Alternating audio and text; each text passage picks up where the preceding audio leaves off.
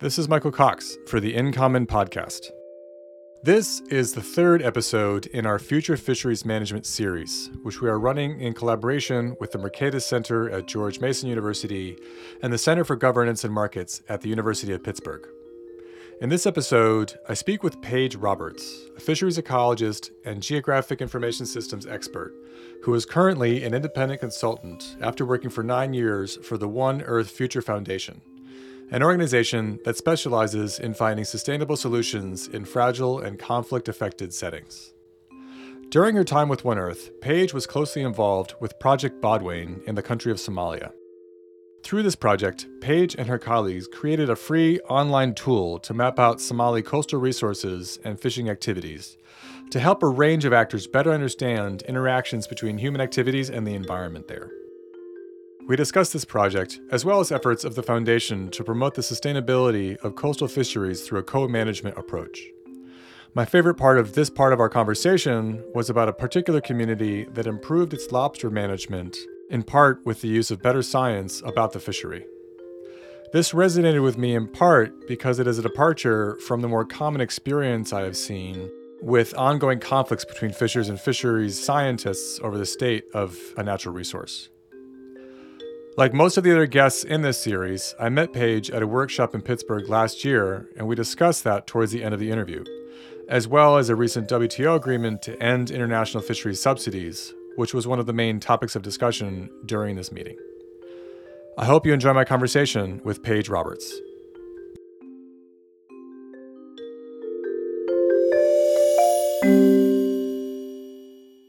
So Paige, thanks for joining me. We were joking before I hit the record button and it's taken a little while because of each of our scheduling issues, etc. So I'm glad that we got to make this work. Like I always do in these interviews, I like to start with what I call the origin story question. So when you look back on your career thus far, how do you make sense of it? What are the key decision points or experiences that were formative for you in leading you down this path? Yeah, thanks for having me, Michael. I appreciate it, and I'm glad we finally finally got together. Yeah, I have my origin story is a little funny because I grew up in Colorado. So I grew up in a landlocked state, but I always wanted to be a marine biologist, like a lot of kids say. And then I actually did it. So I just always loved fish and everything about the ocean. And I went to school in Florida at the University of Miami and did an undergrad there in biology and marine science. And I really realized that, I wasn't a marine mammal person. I'm a fish person. I'm really into the biology of everything. So I after that got a job as a technician at the Smithsonian Environmental Research Center. So I spent 7 years as a technician there working on fish and crabs in the Chesapeake Bay, a lot of ecology research, a whole variety of different surveys, long-term surveys, shorter projects. And then I also got the chance to work with watermen, so like the fishermen of the Chesapeake Bay, in that position. And I really enjoyed that aspect of it, kind of putting the pieces together about why the fish are important to humans as well as just for their biological value. And after I was there for 7 years, it sort of became clear that there was not a lot of room for growth in that position. So I decided to leave, and I moved home back to Colorado, and thought I was going to join the Peace Corps because I really wanted some experience doing international work. I was really interested in sort of fisheries outside of the United States after spending so long on the East Coast. So I thought I was going to do that. And then I got a position at One Earth Future Foundation instead, which is an international nonprofit that's based here in Colorado. And I ended up staying there for almost 9 years. And I really got out of it what I wanted, which was experience in the international fisheries realm, and a lot more on the fishing side of it than on the biology side of it. So I feel like I have sort of sort of both things working for me now, like my biology background and then my fisheries, um, the application of the biology to fishing and more human-centered projects. So can you tell me more about the One Earth Future Foundation? Like what are its main goals and how are you contributing to those? Yeah. So I should say that I left that position in August to sort of make a new career change, and we can probably talk about that a little bit later. So I'm doing more sort of independent consulting now, but I was at One Earth Future for 9 years, and when I left, they were going through sort of a strategic shift. So some of what my experience was may not still be true about like their mission and goals anymore, but essentially it was a they called themselves a peace building foundation. So they were looking to address the root causes of conflict in sort of conflict prone regions. And my approach to that was through a program called Secure Fisheries that worked specifically in Somalia and the Somali region, doing building up local level fisheries management and incorporating some science and data collection into that to empower people to manage their own resources locally, as well as kind of facilitating the conversation between government and local communities, since they were really trying to build up their kind of governance capacity over marine resources. The foundation as a whole does a whole lot of different things.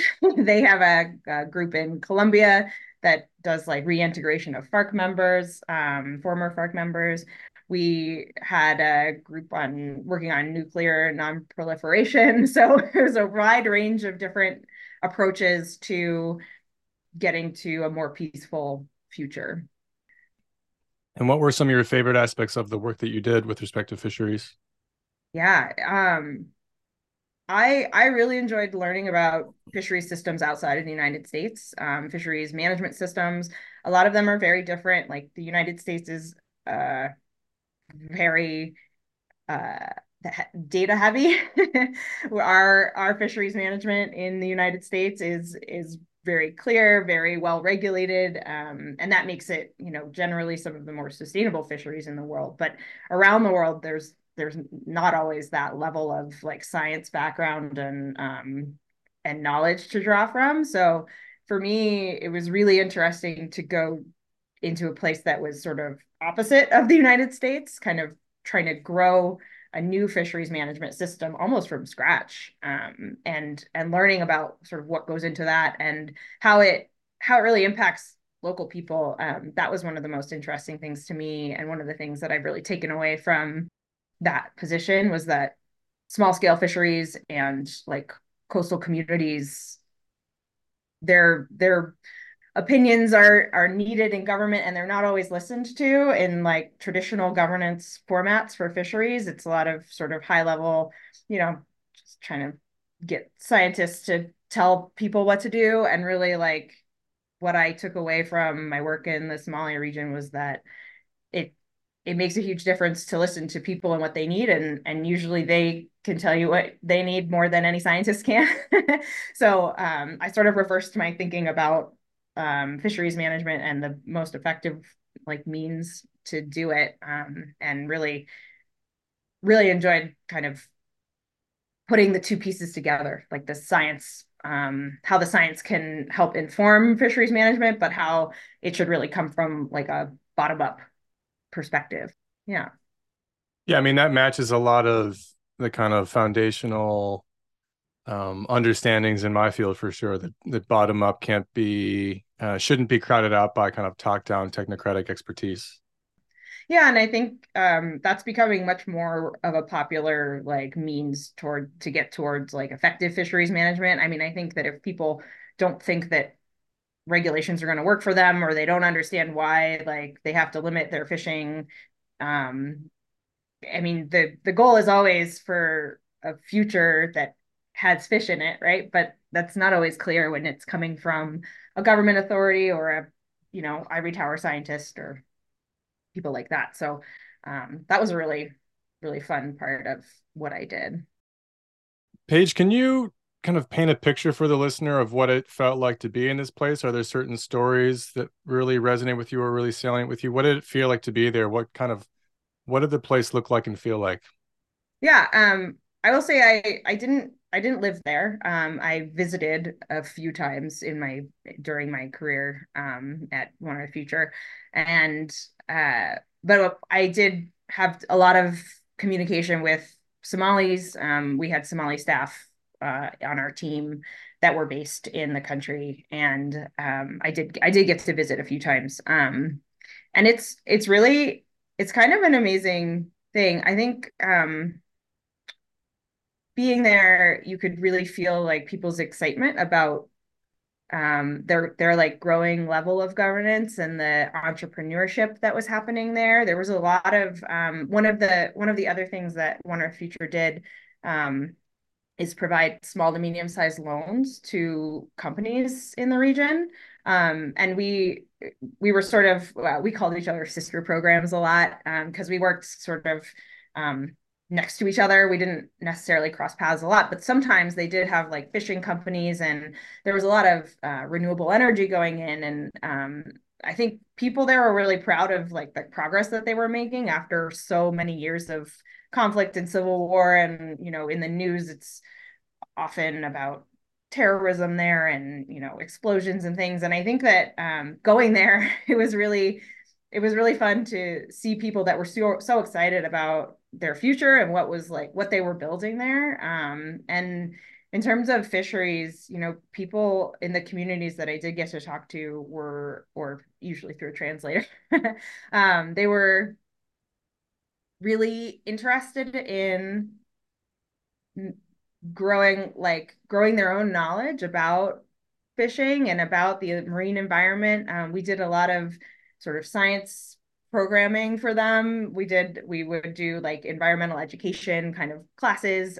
We implemented data collection, and people were really responsive to that in a way that was a little bit surprising to me in a place that like wasn't really used to that kind of thing. I think it can be a little scary to have someone come in and be like, "We're going to collect data about you." Um, I but would they were find that disconcerting if someone walked into my office and said that. Yeah. right. Yeah, yeah. But in most cases, I mean, I credit our field staff with this a lot, that they were able to communicate well what the goals of it were, and really educate people about why it's so important, and what it was going to do for them in the future. And people really responded well to it. A couple of the communities. So in one community on the east coast of Puntland, which is sort of the northeast state in the region, we were working in a community on cooperative management, so trying to sort of build up that conversation between government and local people. And they were really pretty excited about it, and took it kind of into their own hands to manage their lobster fishery. It was a really important fishery for them economically. They caught a lot of lobsters, and they were realizing that the lobsters were starting to dwindle. They were getting smaller, and once they had a little bit of the sort of environmental education and the background on why, like what they needed to do to stop that from happening and to continue to have a lobster population, they took it into their own hands and they implemented regulations locally, kind of without anybody else telling them to. And it was I thought it was really inspirational to see that they connected the dots themselves. They like put it all together and were like, oh, we're gonna do this now because we see that it's going to be important for us in the future. It sounds like what you're talking about is what I would call co-management between a government and a community, but cooperative management makes just as much sense. Yep. It's also interesting that, it's in my experience, it's not hard to find a fisher who's um doesn't think very positively about the role of government and bureaucracy. So it's interesting in this case that it sounded like fishers were more amenable to this kind of framing. I'm Mm-hmm. also curious about this particular behavioral change because, so much time and effort is spent trying to uh, gather knowledge about how that can be promoted and to actually try to promote it. And here we have this case where it is being promoted kind of surprisingly. Do you have a sense of why I mean, was this community or set of communities kind of primed to do this in a way? I mean, maybe you don't have the historical knowledge to really fully analyze that, but they weren't doing it before, and there was something about this engagement that really enabled them to take the ball and run with it, so to speak. Hmm. Do you have a sense of kind of how they were primed to use that language for this? Yeah, I think so. There was an existing cooperative there before we started working with them. So I think that kind of the base structure was there already for local management, but they weren't really doing much in the way of like fisheries management. It was, I think, more for like economic, negotiating with the traders and especially like lobster middlemen and things like that. We started working there about almost 5 years before this shift happened. So we started super basic, going in and being like, what do you need? What do you think we could provide for you? What do you think you need to get the government to sort of on to be on your side and to communicate better with you? Um, and and I will say that the political side of things in the Somalia region is really complicated. It's very fraught. We spent a lot of time, or our field staff did, on diplomacy a lot, just getting different ministries to get on board and understand why we were doing what we were doing. But I think people, it seemed to me, as kind of an outsider perspective, not being part of that community, that they could see the problem. And when we started working with them on co-management, they could sort of start to see the solution and feel a little bit more empowered to take that on themselves. I think it's hard to go from a top-down system to saying like, oh, I can actually do something about this in my own community. If we all work together, we can make a difference. And I think that a lot of the activities we did sort of worked towards that, like giving them the tools to be able to say, okay, well, if we can't do this for the whole region, we're going to do it just in our district, in our community, and hopefully we can get the rest of the region on board too. And I think, working with them on co-management principles, on environmental education, showing them the data, we gave it back to we would analyze it. That was a lot of my job, was the data management, data analysis, especially towards the end of my time there. And you know we would give them back the information that came out of their data collection and say, if you did these two things differently, maybe you would have more lobsters in like 5 years, things like that. So one of the things that they realized is that they were catching, well, through the data collection, they were catching a lot of females that were with eggs. So we spent some time on the education piece of that, why it's important to not catch those lobsters. That if you were to put them back, you'll end up with a whole lot more lobsters than if you keep that one lobster.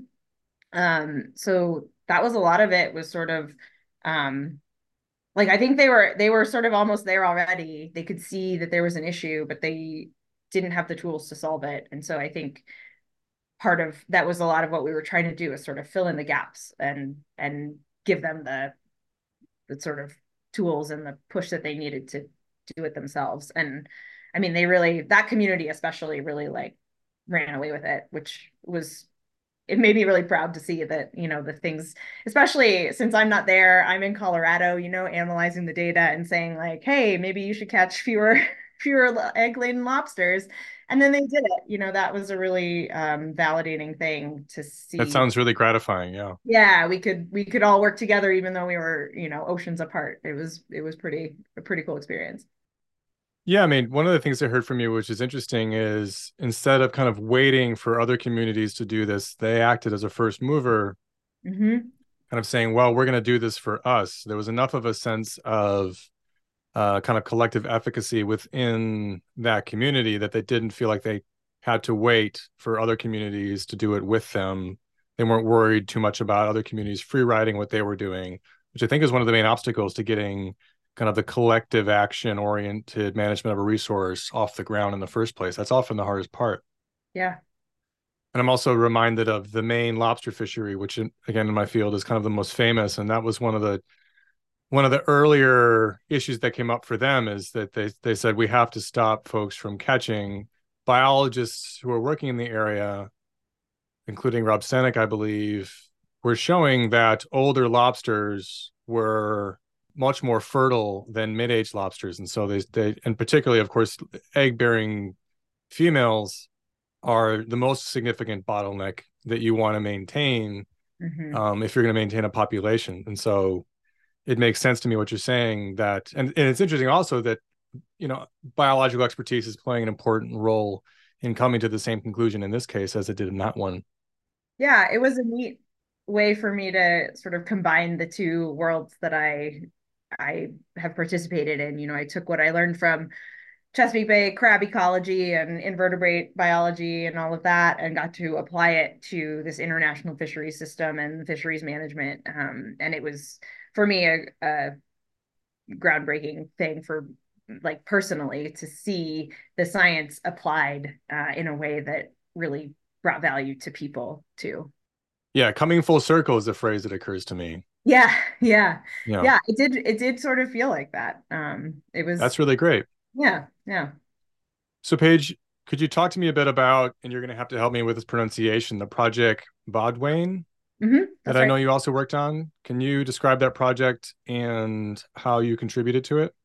Sure. Yeah, so Project Bodwin is an online interactive mapping tool. And I developed it after some consultations with um, the Somali government and uh, some of the fishing communities. Although at that time, it was when I first developed it, it was pretty early in secure fisheries um, life.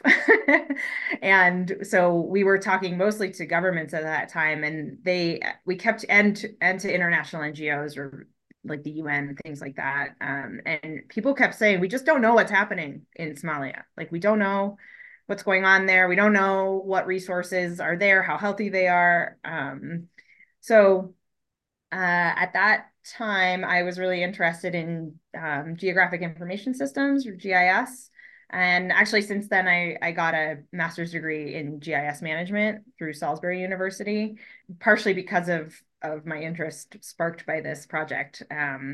So essentially, I was like, there's got to be some information out there, right? Like, there's all of these new tools being developed, and a lot of them have come so far in the last 5 years, remote sensing of coral reefs and ocean parameters and things that you can take from publicly available data and apply to a place like the Somali region where there's not a lot of data, like direct data coming out of there.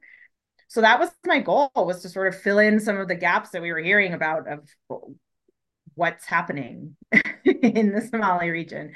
So I basically collected all the data sources I could about marine habitats, commercially important fisheries, and human uses of the Somali marine environment in a spatial sense. So I looked at like where there were reports of foreign fishing, where what domestic fishing is estimated to look like. I mean, at that point, we had kind of general estimates, but we weren't collecting data from the region yet. And when I put it all together, you could see kind of where there were places that were well resourced, and like one of the pieces of it that ended up being one of the more important things was where there had been development projects and like an influx of basically funding from organizations like the UN or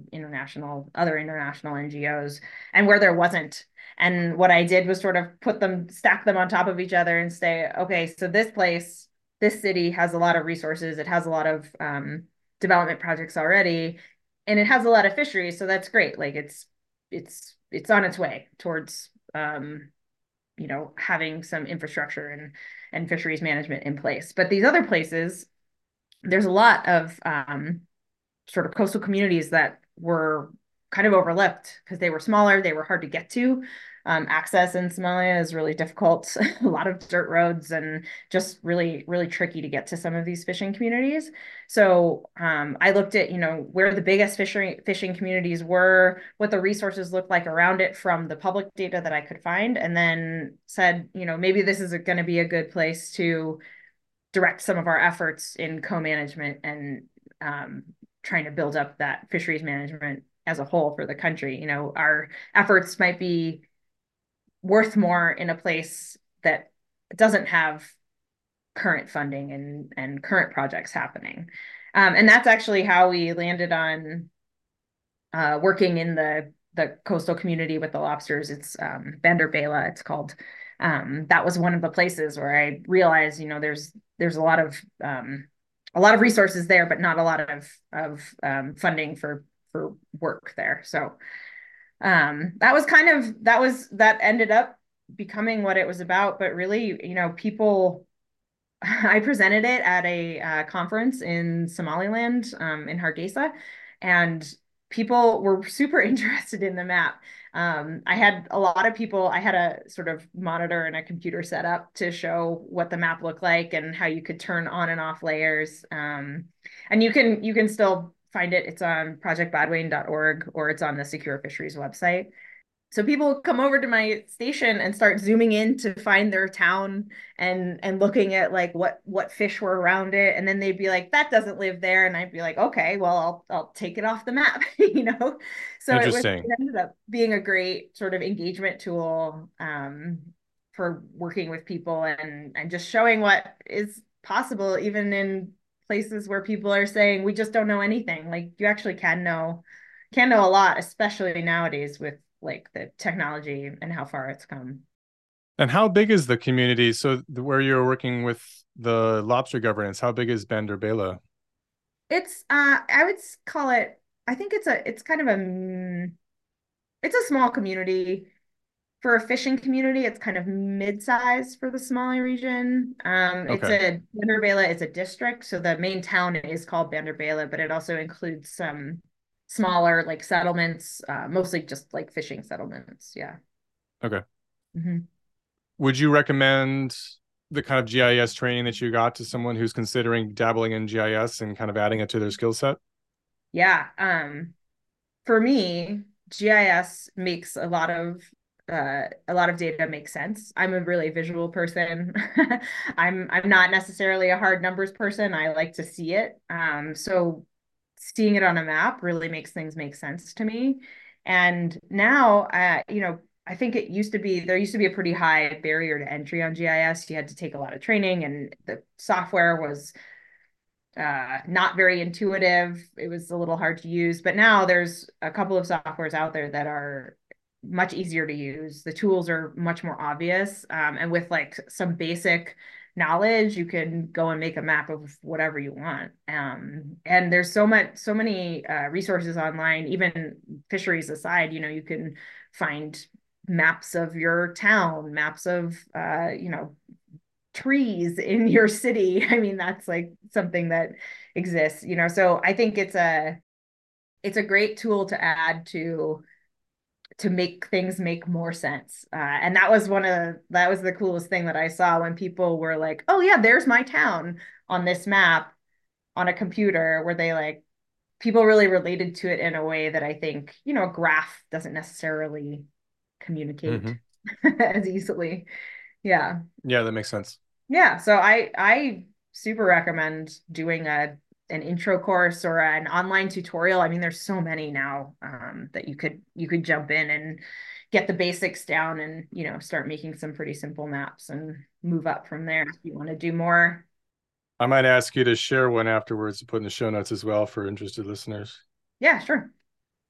Okay, so moving forward, Paige, you've left One Earth Foundation, and you mentioned earlier in this interview that you're starting a new independent consulting role. Can you talk about this change, the motivations for it, and how you're thinking about your path moving forward?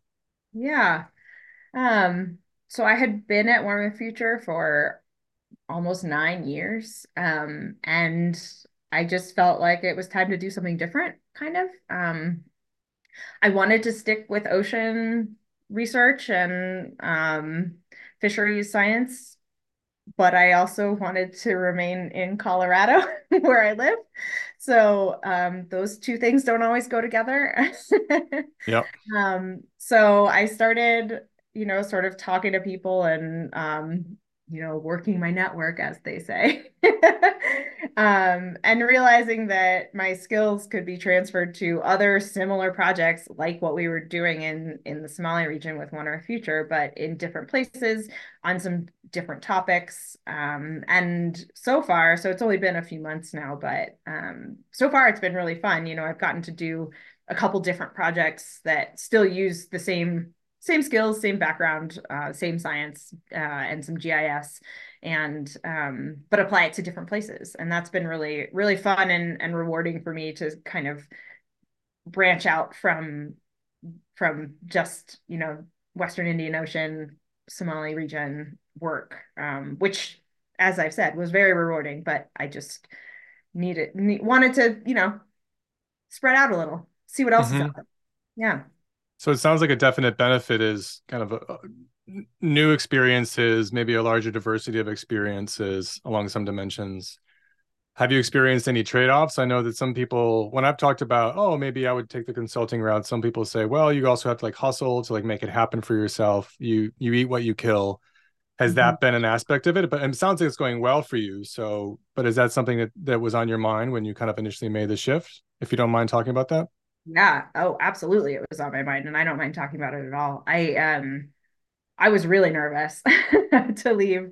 And I had applied to jobs in other places too. I was sort of working all the angles, but I ended up getting pretty lucky, I think. And I connected with people that, you know, needed my skill set, and the timing worked out right. And Hmm. but yeah, it's a little it's a little daunting to think like, oh, in January, I don't actually know if I'm going to have work. And if I Hmm. don't, what am I going to do? But I keep in touch with the people that I think can, bring contracts to me. And it's definitely different. I kind of like the haphazard nature of it. I worked on a project about fisheries in Alaska for a private company, and then I started working on a UN project on illegal fishing in the Philippines. So it's kind of all over the place, and to me, that's fun. I get to learn about new fishery systems all the time. I think that may not be fun for everybody trying to That jump. sounds amazing. Yeah. Yeah, I mean, I've really enjoyed that aspect of it. I think the flip side is that you don't really get to like dig in too much on anything. So I wouldn't call myself an expert now in Philippines fisheries. That's definitely not true, but I did my crash course, you know. Yeah, but in some ways you're becoming a new kind of fisheries expert. This is something that I think is really undervalued is the kind of it's so easy to think that the way you become an expert is to dig into one particular place or theme.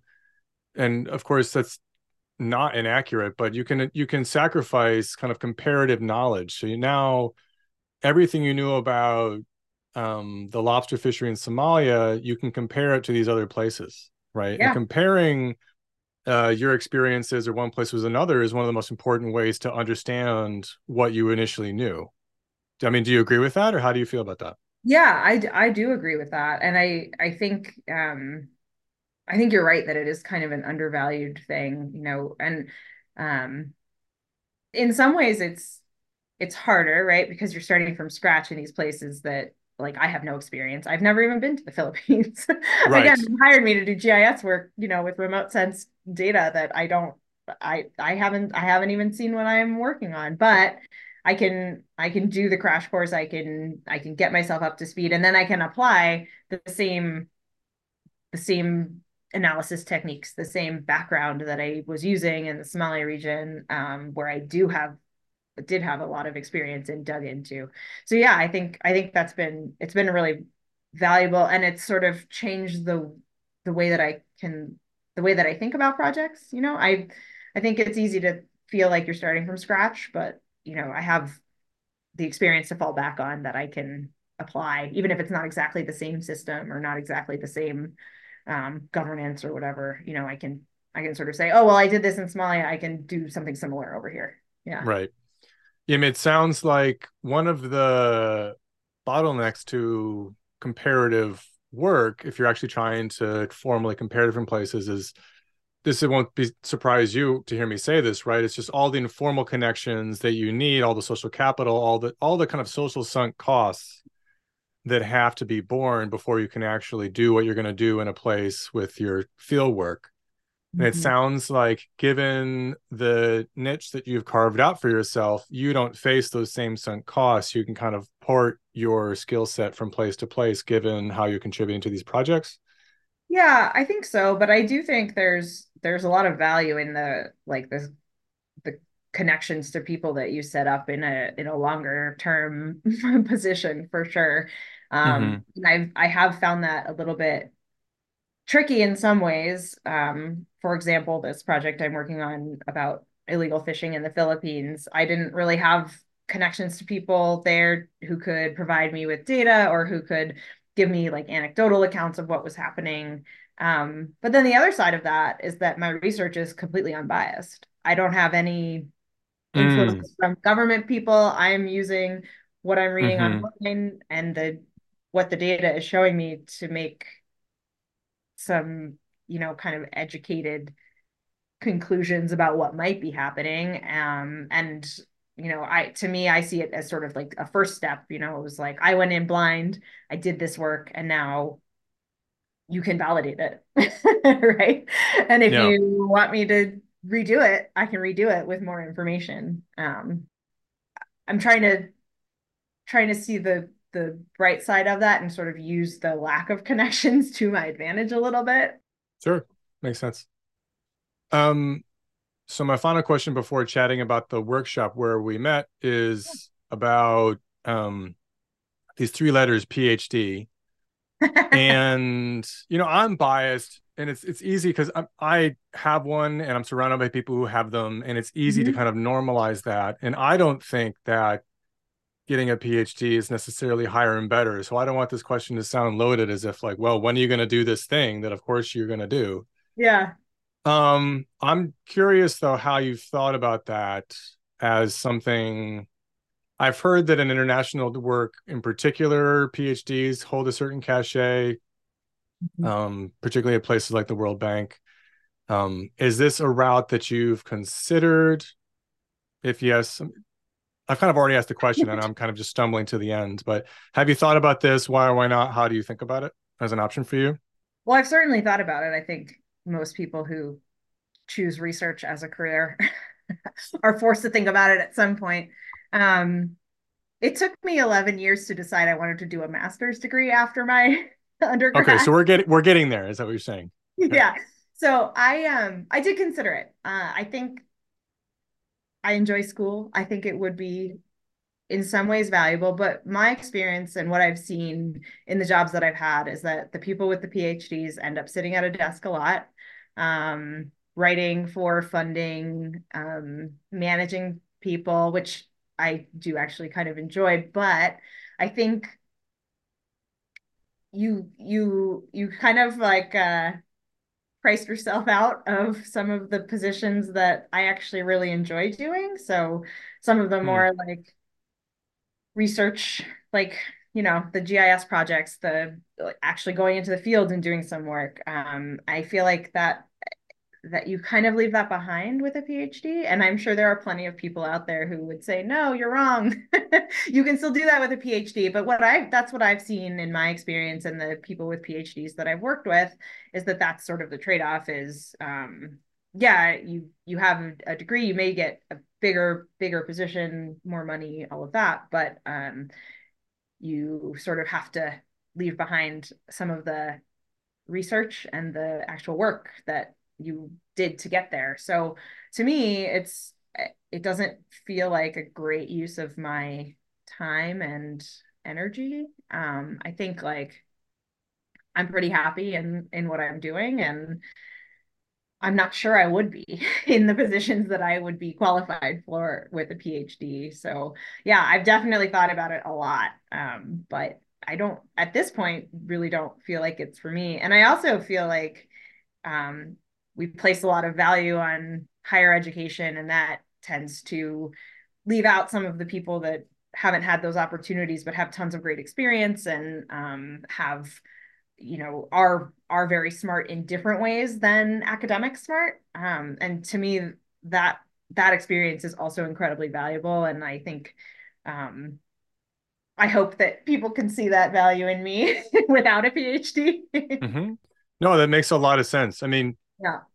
I would even say that, right, you might be academic smart and maybe it's just a PhD doesn't make sense for you despite that, right? It doesn't have to be that it's like, oh, I have less of this particular thing. Yeah. Yeah. So I've kicked it around a few times. I thought about it when I was thinking about leaving my position at Warner Future and what was going to come next. I'm like, well, I could go get a PhD, but I ultimately just decided that it wasn't the commitment that I wanted to make. Yeah, that makes a lot of sense. Mhm.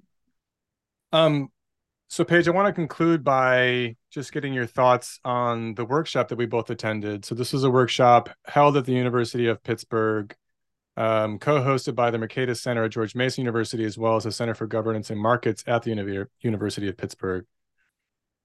And it was a workshop on fisheries policy broadly, but also focused on a particular WTO agreement. Um, then we can get into if you want to, but I'm curious about what your motivations were for attending the workshop and kind of what your hopes are with respect to it moving forward. Yeah. Um, I got the invitation to the workshop kind of out of the blue. I guess the organizers had read my some of my work online. Maybe they had seen Project Bodwin online. I'm not really sure, but I I was pretty excited by the sort of multidisciplinary approach that they were taking to the issue. I don't specialize in the WTO. I knew about the agreement before the workshop, but I hadn't really dug into it very much. It wasn't super relevant to the work we were doing in small scale fishing in Somalia. But then I realized that that's the perspective that I can bring, right? Is the sort of small scale fisheries, developing country, conflict country kind of background that I had. So that was kind of why I was excited to be a part of it, was to bring that perspective. And then once we were there, meeting everybody, it was it was such an interesting mixture of people. It was, there were economists, there were commercial fishing people, there were research scientists, other people doing small scale fisheries, but in totally different contexts, like Alaska, which is, similar but different to what we were doing in Somalia. So yeah, I thought the conversation was really interesting, and it ended up not just being about the WTO, which I think, well, to me made it, I guess, more well-rounded of a conversation. We talked about, technology and tracking fisheries, and then we talked about how international fishing agreements can learn from small scale fishing agreements and vice versa. So it was a really unique perspective and a fun. It was so discussion oriented. I really liked that about it.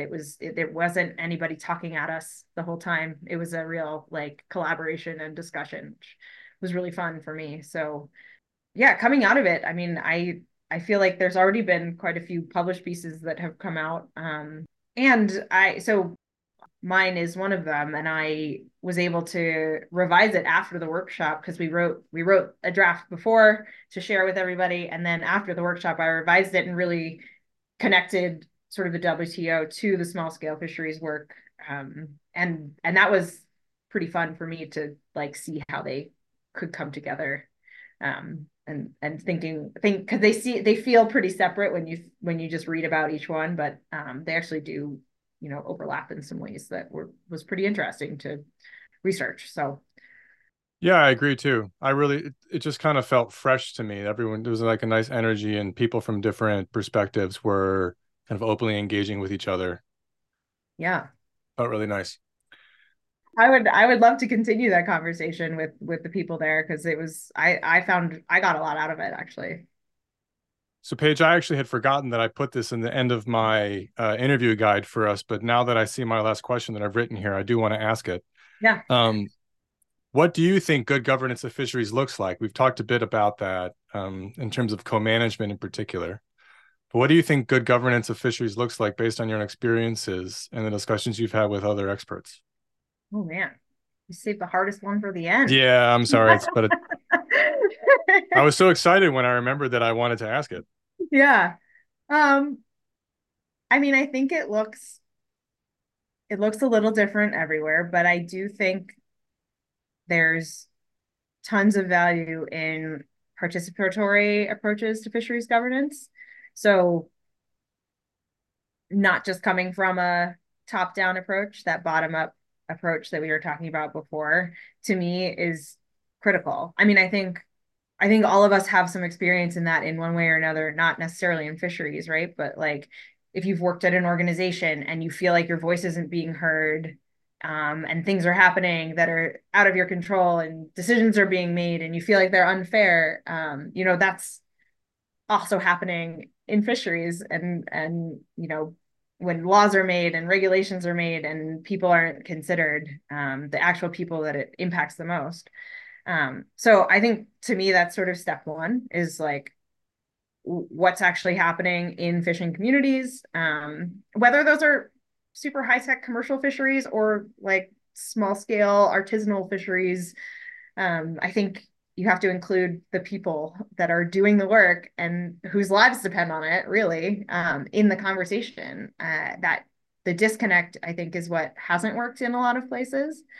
So that would be probably my number one thing soapbox about fisheries management and fisheries governance. And then I think there's definitely a place for science too. I To me, what is valuable is taking the science and simplifying it and showing how it can apply to people and what they need. So, you know, a fisherman, most fishers are not going to read a academic paper, right? But the thing in the academic paper might really apply to what they're working on or what their livelihood depends on. So I think there's a role for people like me to kind of fill that like communication gap too of you know the science, the biology, the ecology, and then how it relates to what's actually happening in the world. And that's an evolution, I think, for me as the as the science person. I think it's I learn a lot from hearing what fishers have to say and government, what the priorities of government are, how they align or don't align with fishing communities. And then I can sort of take that and say, well, there's this piece of science that we can fit in here, and maybe it'll get us a little closer to a collective goal. So that's maybe an esoteric way to No, that's a great bring a answer. question.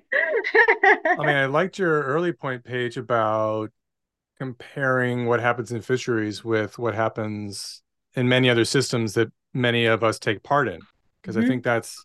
that's really helpful and helps kind of drive it home. We've all had some of the same feelings that fishers have, even though our identities are in many ways very different. Yeah. Yeah, I think it's a absolutely. helpful connection to make. Yeah. I mean, in the end, it's their job, it's their livelihoods, right? And we all have livelihoods, we all have jobs, we all have, something that we could compare to their experience. Yeah. Thanks for listening, everyone. As always, you can find more episodes as well as entries on our blog on our website, incommonpodcast.org. The In Common Podcast is the official podcast of the International Association for the Study of the Commons, or IASC.